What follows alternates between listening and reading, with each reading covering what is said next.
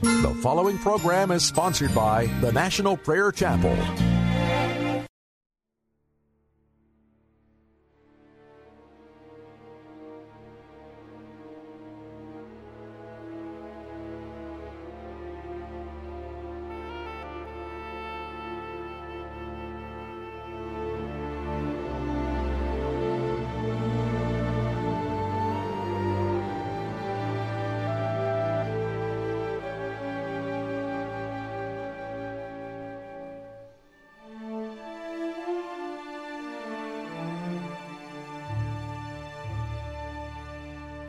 Pass me not, O gentle Savior,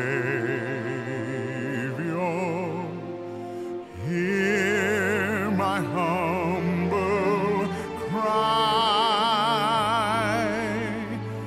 while on others thou art calling, do not pass me by. Hear my cry.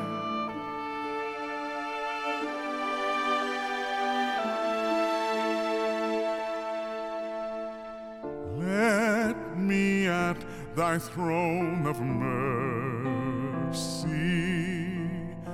find a sweet relief, kneeling there in deep contrition, help my unbelief.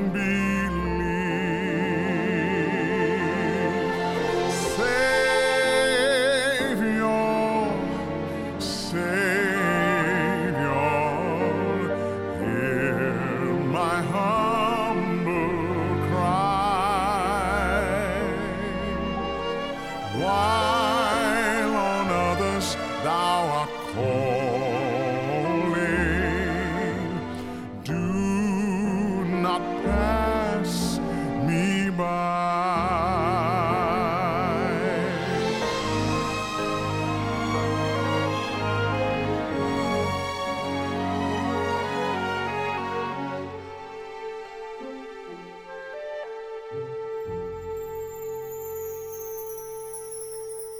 Trusting only in thy merit, would I seek thy face, heal my wounded, broken spirit, save me by thy grace. Thou, the spring of all my comfort, more than life to me, whom have I on earth beside thee? Whom in heaven but thee?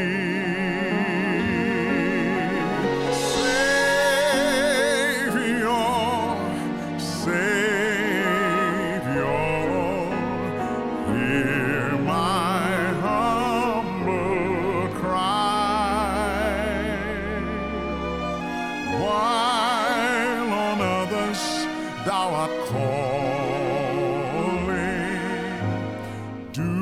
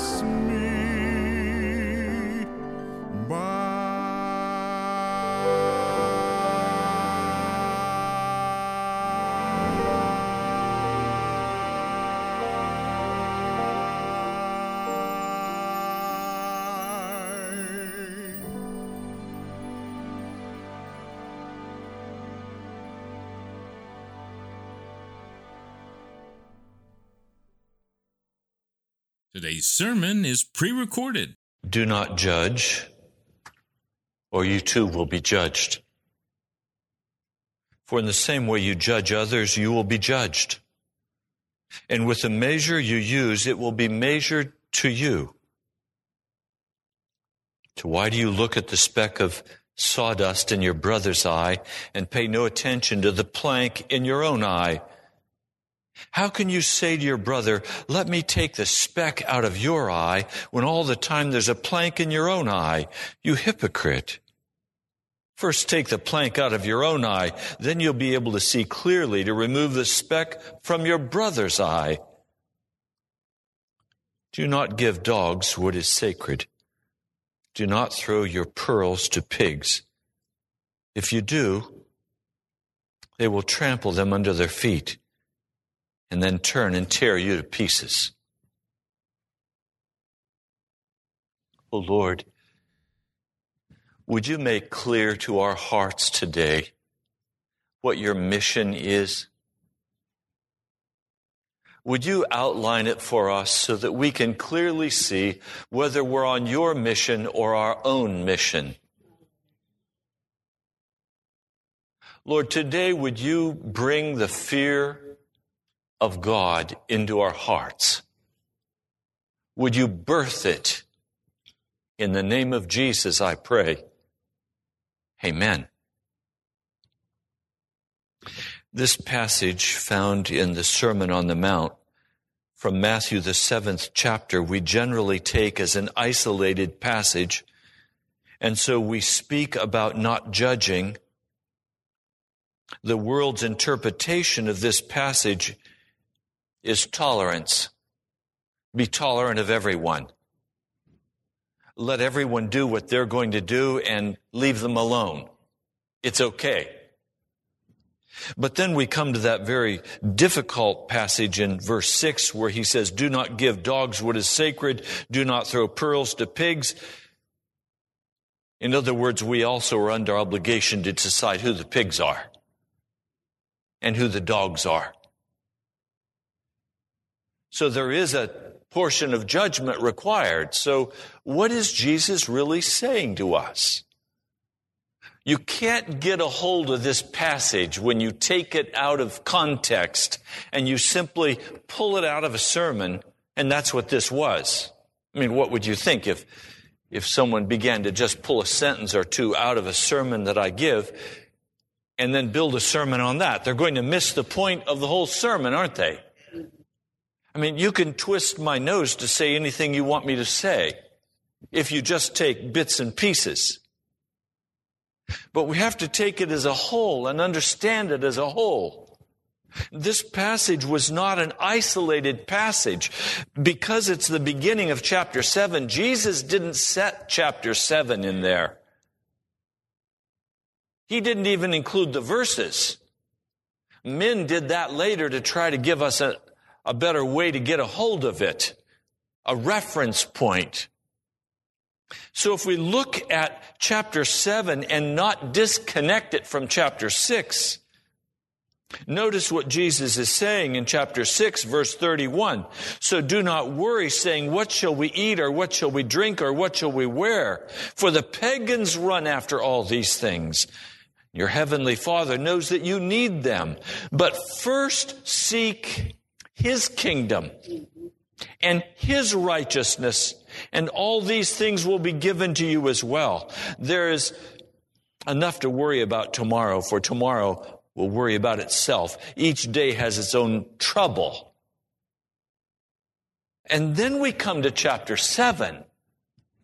So Jesus tells us this most essential truth, that what He wants us to do is seek first His kingdom and His righteousness, and He'll take care of the cash flow.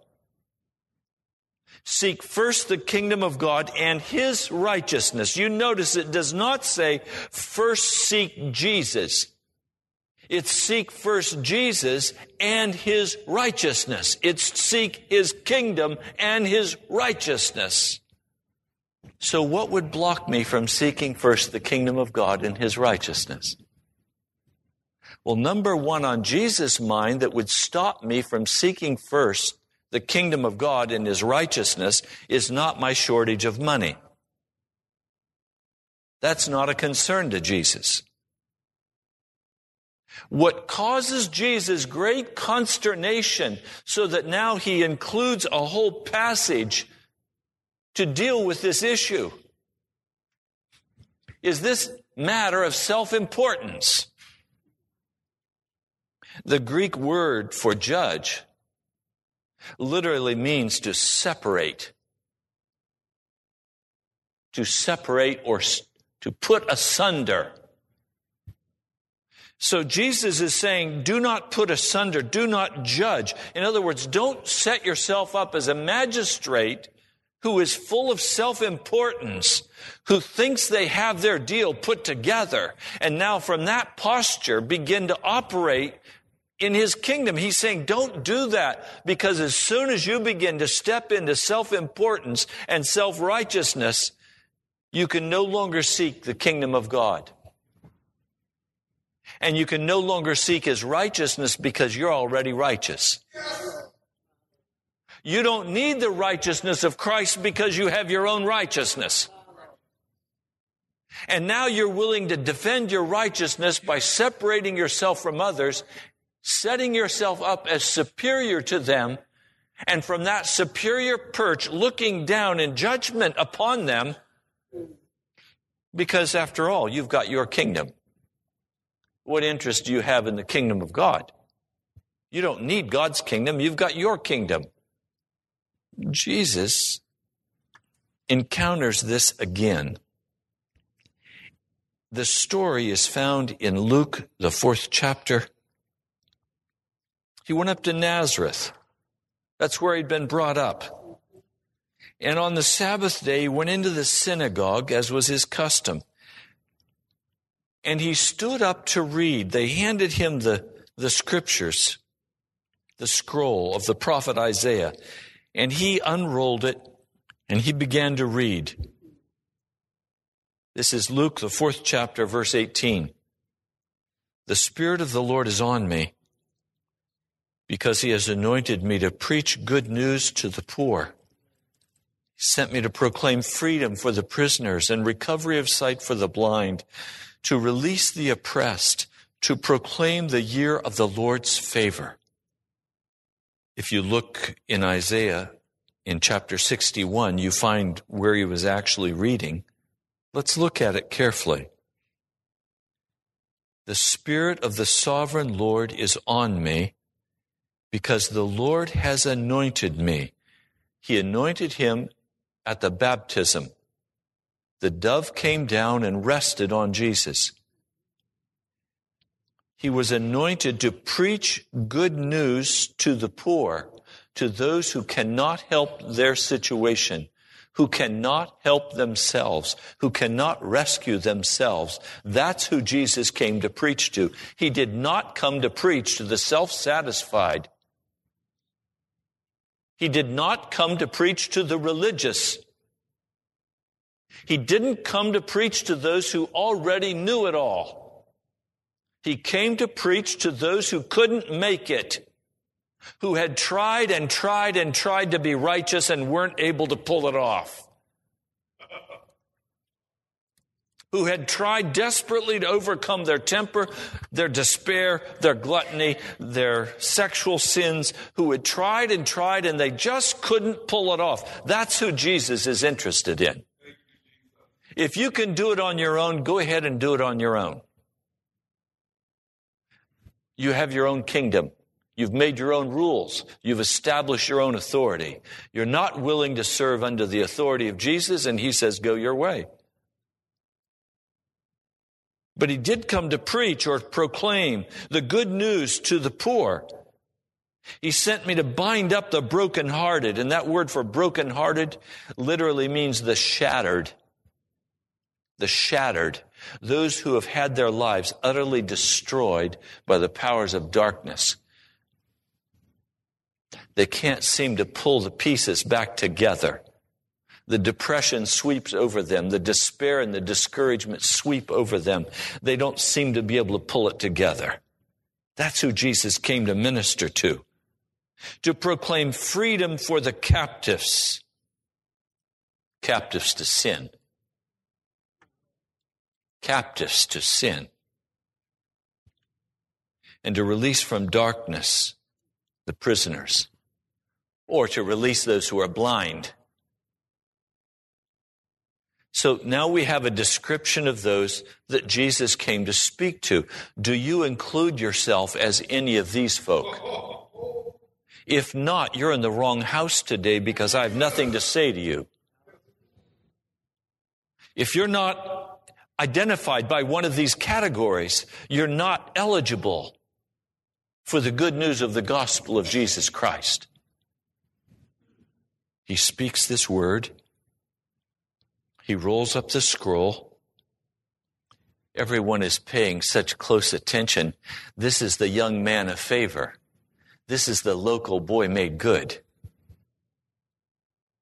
They've heard what he did in Capernaum, where he healed the sick, raised the dead. They're watching to see. I would guess the attendance was very large that Sabbath day. Then he sat down. No, he didn't just sit down in a pew. He sat down in the seat of Moses. Every synagogue had a seat of Moses. And this is where you sat down to speak words of import, to give an interpretation of the scriptures that have just been read, to be prophetic. The eyes of everyone in the synagogue are fastened on him. And he begins his sermon by saying, today this scripture is fulfilled in your hearing. No one in that crowd had any doubt about what he was claiming. Everyone knew that this promise was looking forward to the coming of Messiah. For him to say, this day, this scripture is fulfilled in your hearing, is for him to say to them, I am the Messiah. And immediately everything rose up in their hearts as they said, what? We know who you are. You're Mary and Joseph's son. You grew up amongst us. You think you can put on airs with us? We knew you when you were a kid. You were always a little strange. You never quite fit in. But now you've gone too far. Isn't this Joseph's son? They asked. And Jesus said to them in verse 23, surely you will quote this proverb to me, physician, heal yourself. Do here in your hometown what we've heard you did in Capernaum. I tell you the truth, no prophet is accepted in his hometown. I assure you that there were many widows in Israel in Elijah's time when the sky was shut for 3.5 years. There was a severe famine throughout the land. Yet Elijah was not sent to any of them, but to the widow of Zarephath in the region of Sidon. What? He's just said to them, God sent Elijah to a Gentile woman to provide her with food when Jewish people were going hungry. Now that may not offend any of you, but the rule of the day was that if you were passing down the road and there was a Jewish man walking down that street and a Samaritan was there, and if he bumped that Gentile with his shoulder and knocked him off the road into the mud, he had done something worthy of praise. Gentiles were considered dogs, pigs, unloved, unwashed, filthy, undeserving of any social attention. There were many in Israel with leprosy in the time of Elisha, the prophet, yet not one of them was cleansed, only Naaman the Syrian. They were so angry, it says in verse 28, all the people in the synagogue were furious when they heard this. They got up and they drove him out of town, and they took him to the brow of the hill on which the town was built in order to throw him down the cliff. And he walked right through them and went his way. I was asking the Lord, Lord, is what you want me to say today going to make them so angry they're going to take me out and try to throw me off a cliff? Because there really is an issue we have to deal with. And it's that issue of self-righteousness. We have all become very comfortable in our religion. We've all become very comfortable in our lifestyle. We've all become very comfortable with our traditions and our rituals. We think all of us are very responsible. We're going to take care of business. We're going to do what is necessary to take care of our families. We're going to do what's necessary to take care of school. We're responsible people. We wake up in the morning and we try to do what is the best for everyone.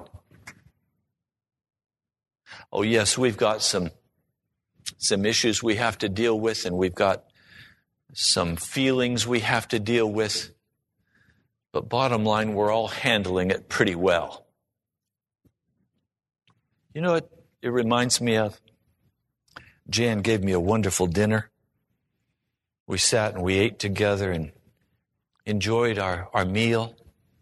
And she said to me, Ray, why don't we go over to Wegmans? You know, we need some whole grain bread. Maybe we could pick up a few ears of corn.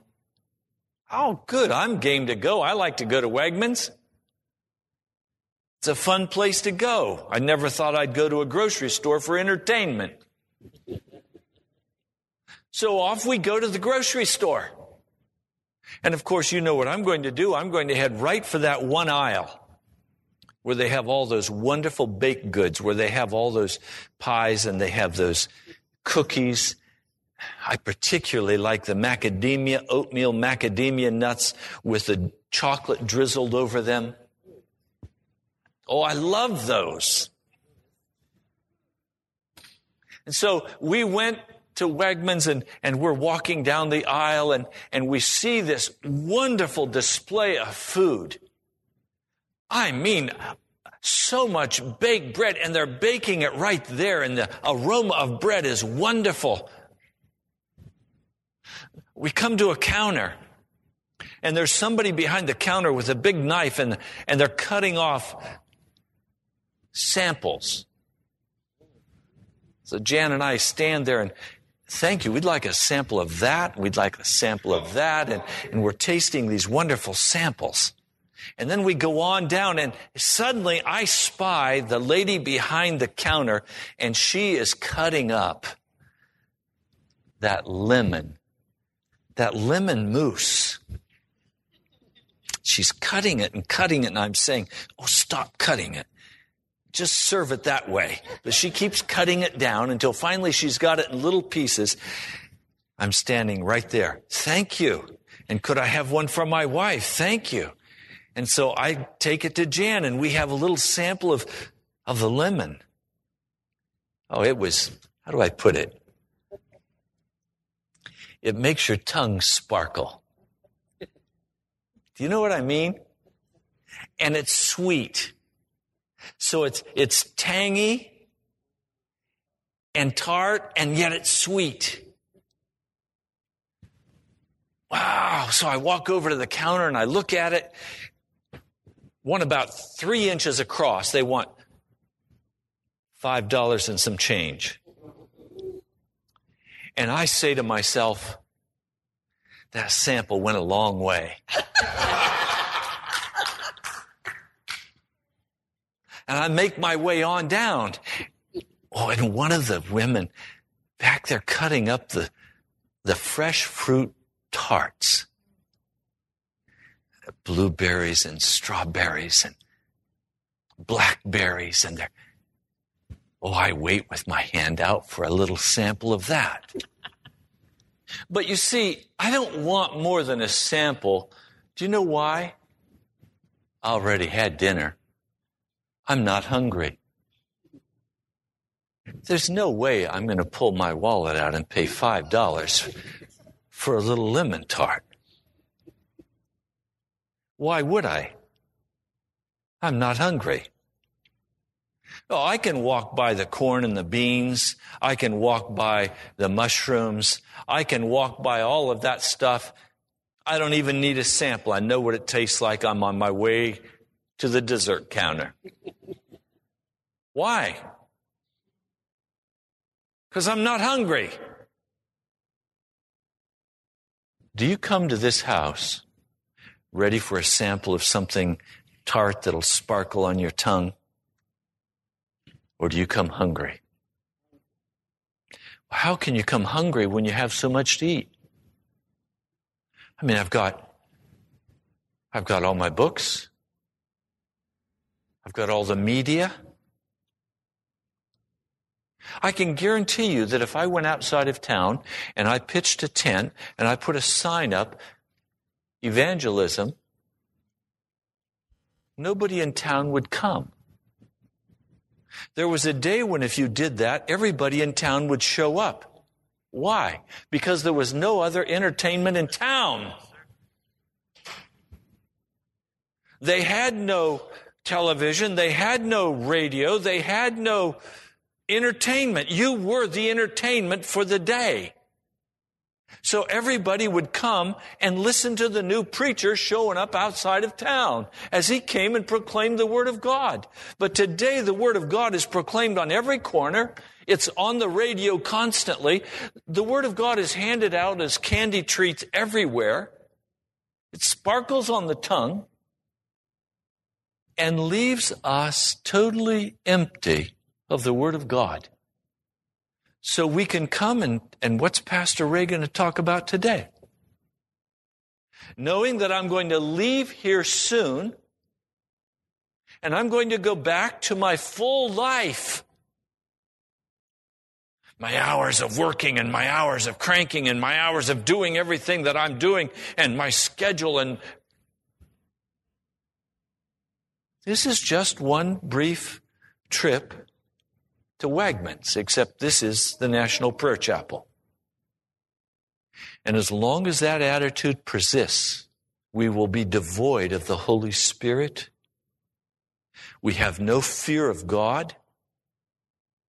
We have no fear of God because we're able to take care of everything. I'm reminded of a people called the Sumerians.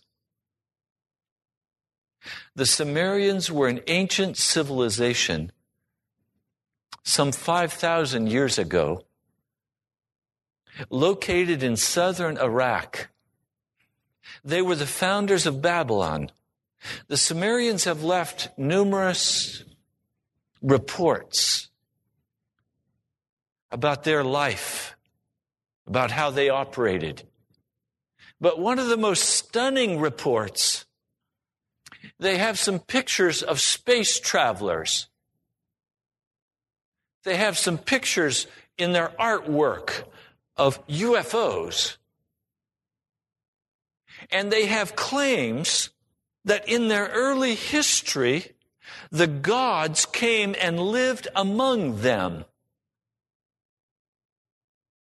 That these gods ruled over them. 12 primary gods, and then lesser gods. And they have pictures depicting these gods. One with the face of an eagle. One looking like a fish standing up, a fish man. You might be familiar with him. He was called Dagon among the Philistines. The Philistines were the people of the sea. These ancient peoples make the astounding claim that these gods actually dwelt among them, they could see them, and they ruled over them. And then a great cataclysmic event occurred in the history of the earth. And the gods disappeared.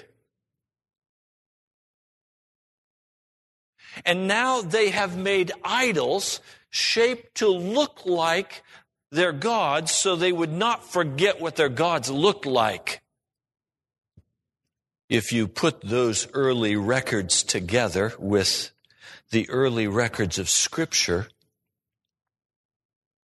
you find that the Scriptures tell us that God placed a guardian angel at the entrance to the Garden of Eden, so that any time a person desired, they could go to the entrance of the garden and see with their physical eyes an angel of God.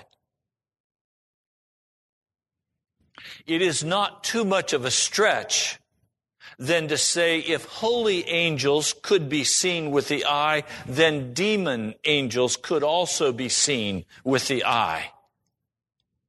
So there is a place in Scripture where it tells us that before the flood, many different kinds of things happened, some of which would be shocking if I went into depth about them. Let's simply leave it today that these Sumerians are saying their gods lived among them and ruled over them, and that then something happened in the earth and the gods had to leave. And so today we do not see angels for the most part. We cannot go to the Garden of Eden and observe the guardian angel with his sword. And neither, for the most part, do demon angels materialize. Even though I will add that at times they do. Now, why would I speak about this? Because we live in a mechanistic culture that has been homogenized and put together in such a way that everything for us is scientific. Everything for us is physical. Everything for us is mechanical. Movies began to come out like RoboCop with Arnold Schwarzenegger. And then we began to move into the Transformer phase. And now I see kids everywhere playing with Transformers. Well, what are they playing with? They're playing with a meld between the mechanical realm and the spiritual realm. And now the video games that kids are playing with and adults are playing with every day, these video games have now recreated these gods, sometimes mechanical and sometimes just purely physical. But they've identified these gods, so we have all of this going on over here in the arena of the media. But in our own personal lives, we haven't transitioned to that level yet. We're not in a place where we look at that as reality. We sit and watch a Star Trek, which I don't do anymore, and we see that Star Trek as fantasy, science fiction. But we've maintained this very careful covering around our own personal lives to make sure that we have our own little rituals going and our own ways going and our own means of coping and our own strategies to provide. So we don't need the gods to come down and dwell amongst us. Therefore, our entertainment in the media. So then who are our gods? The reality is we've become our own gods. And we rule over our own destinies.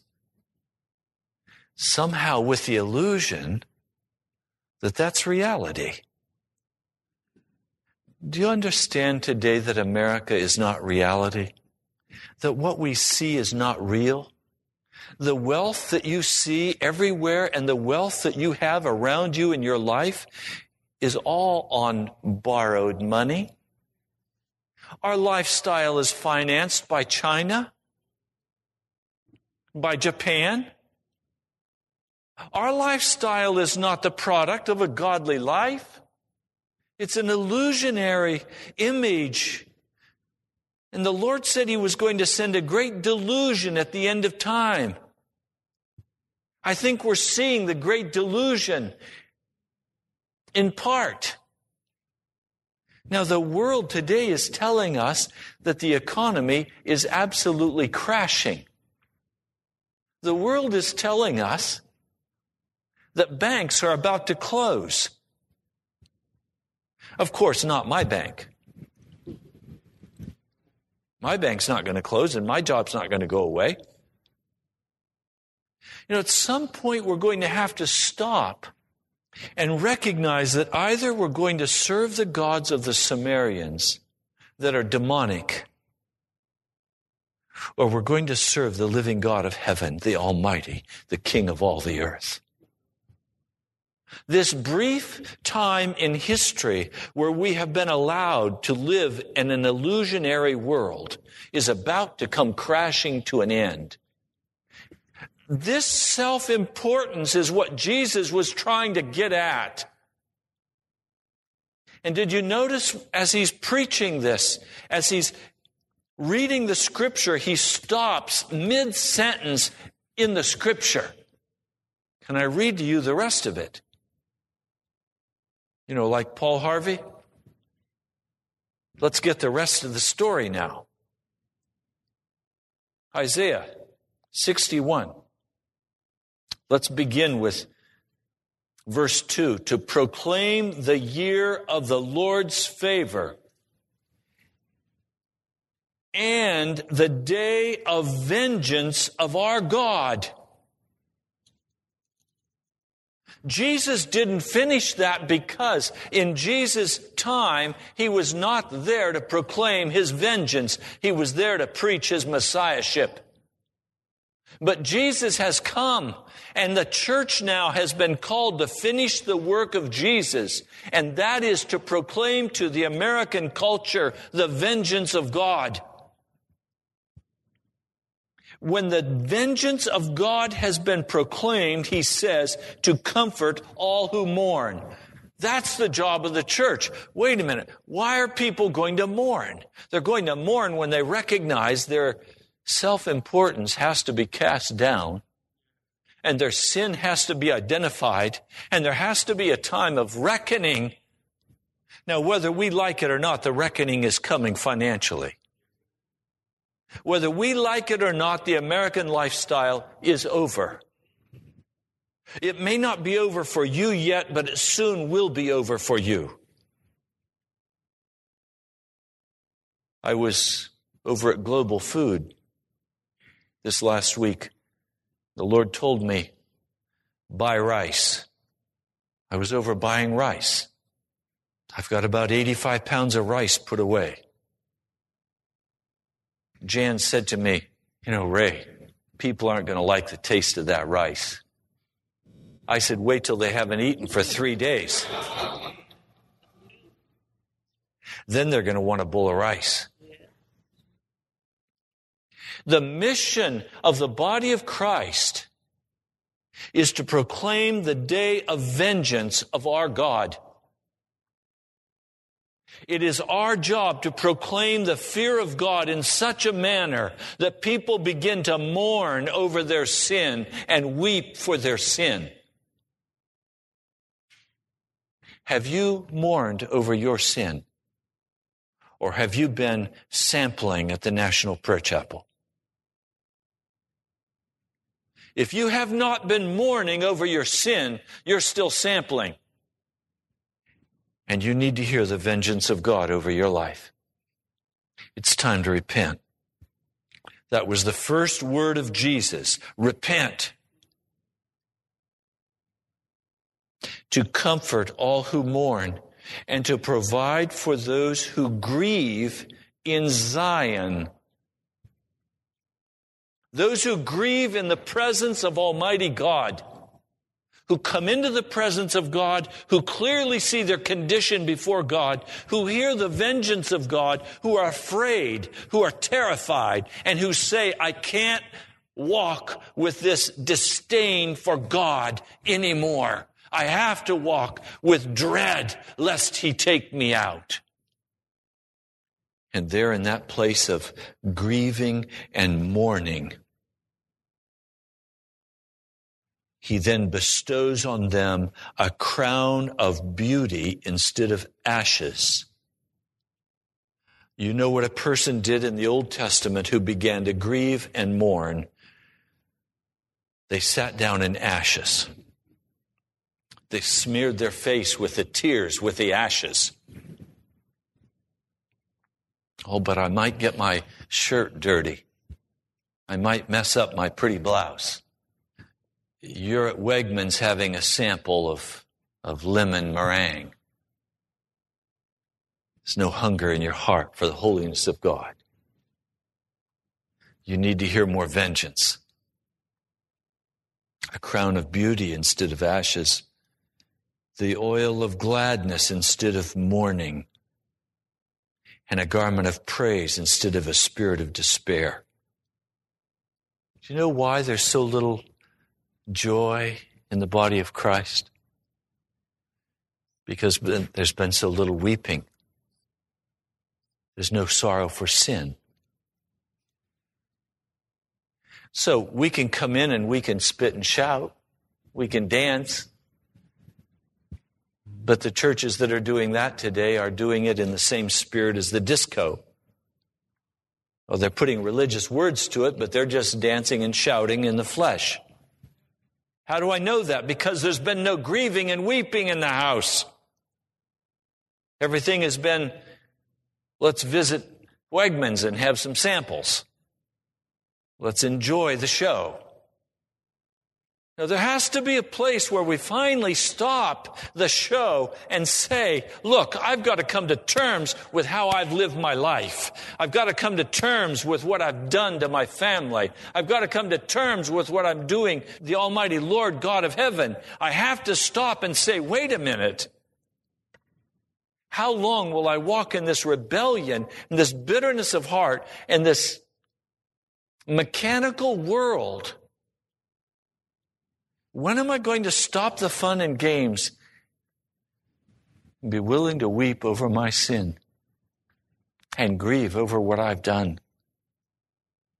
When a person is finally willing to enter into this grieving and mourning, the Lord does the strangest thing. He comes and pours out the oil of gladness on us. He comes and dresses us in robes of righteousness. They will be called oaks of righteousness, a planting of the Lord for the display of His splendor. This is the mission of the church. They will rebuild the ancient ruins and restore the places long devastated. They will renew the ruined cities. Oh, I want the city of Washington to be rebuilt. I want it to be restored. That's our job.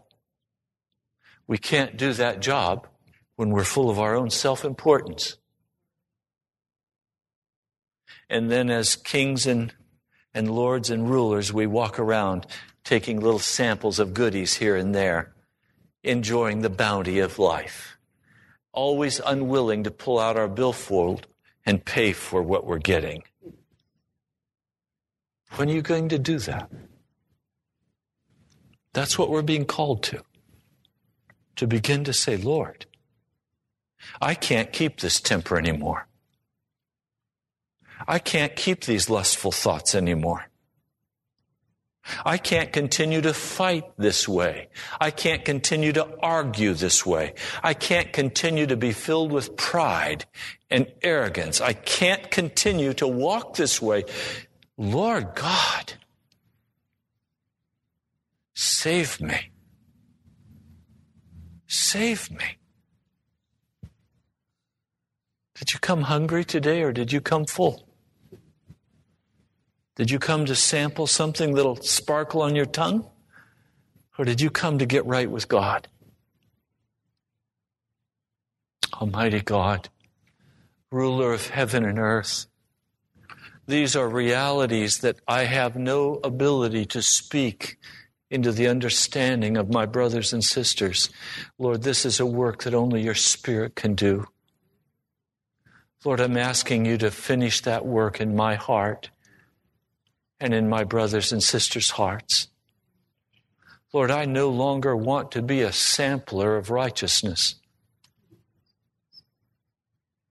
I don't want to be a sampler of the things of heaven.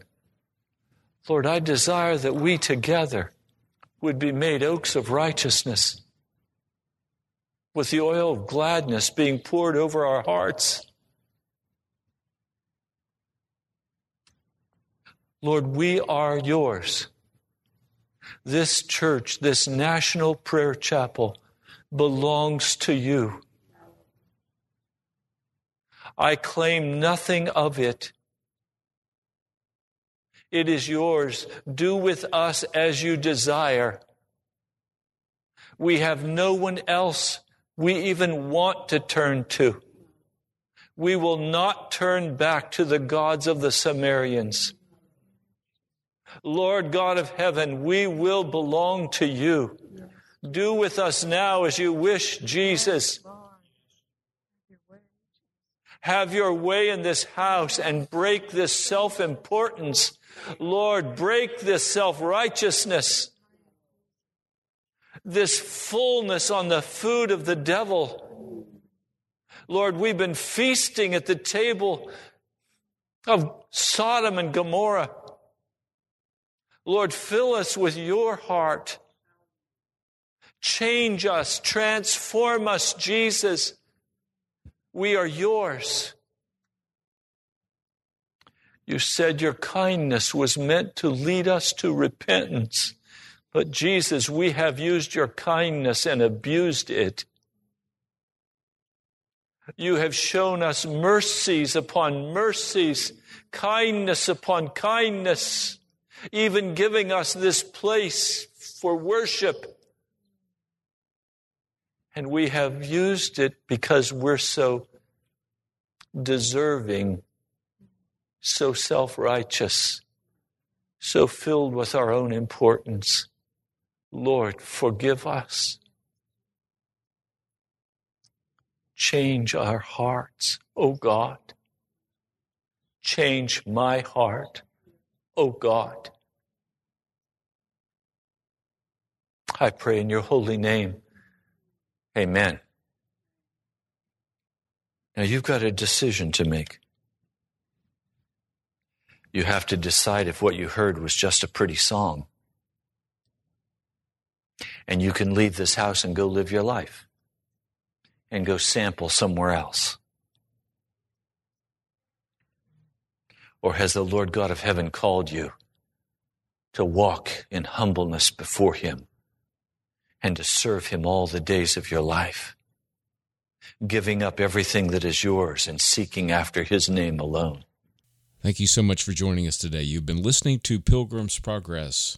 Pilgrim's Progress is brought to you by the National Prayer Chapel, and we'd love to hear from you. Write to us at the National Prayer Chapel, P.O. Box 2346, Woodbridge, Virginia, 22195. Also, visit us online at nationalprayerchapel.com. God bless you. We love you.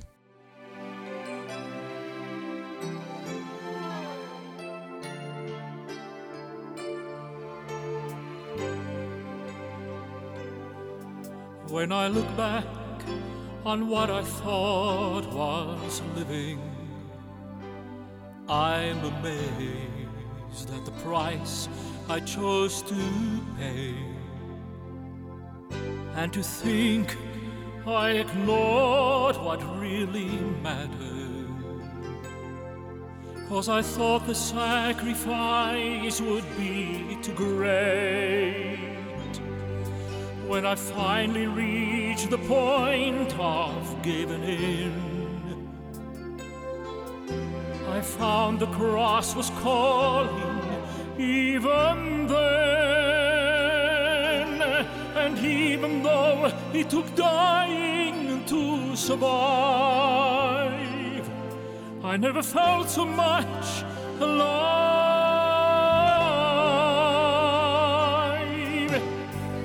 For I am crucified with Christ, and yet I live.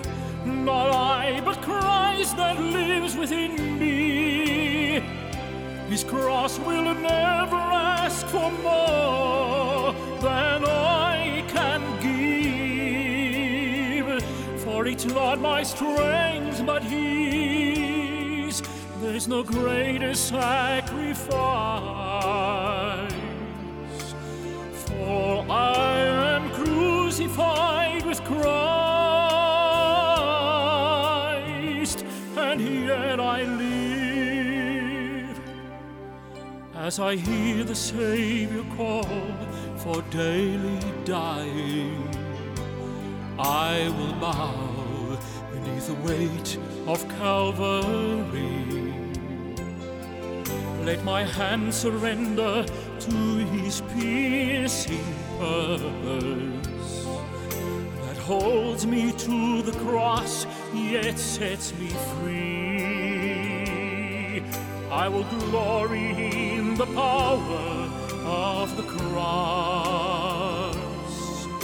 The things I thought were gain, I count as loss, and with his suffering I identify, and by his resurrection power I am alive. For I am crucified with Christ, and yet I live. Not I, but Christ that lives within me.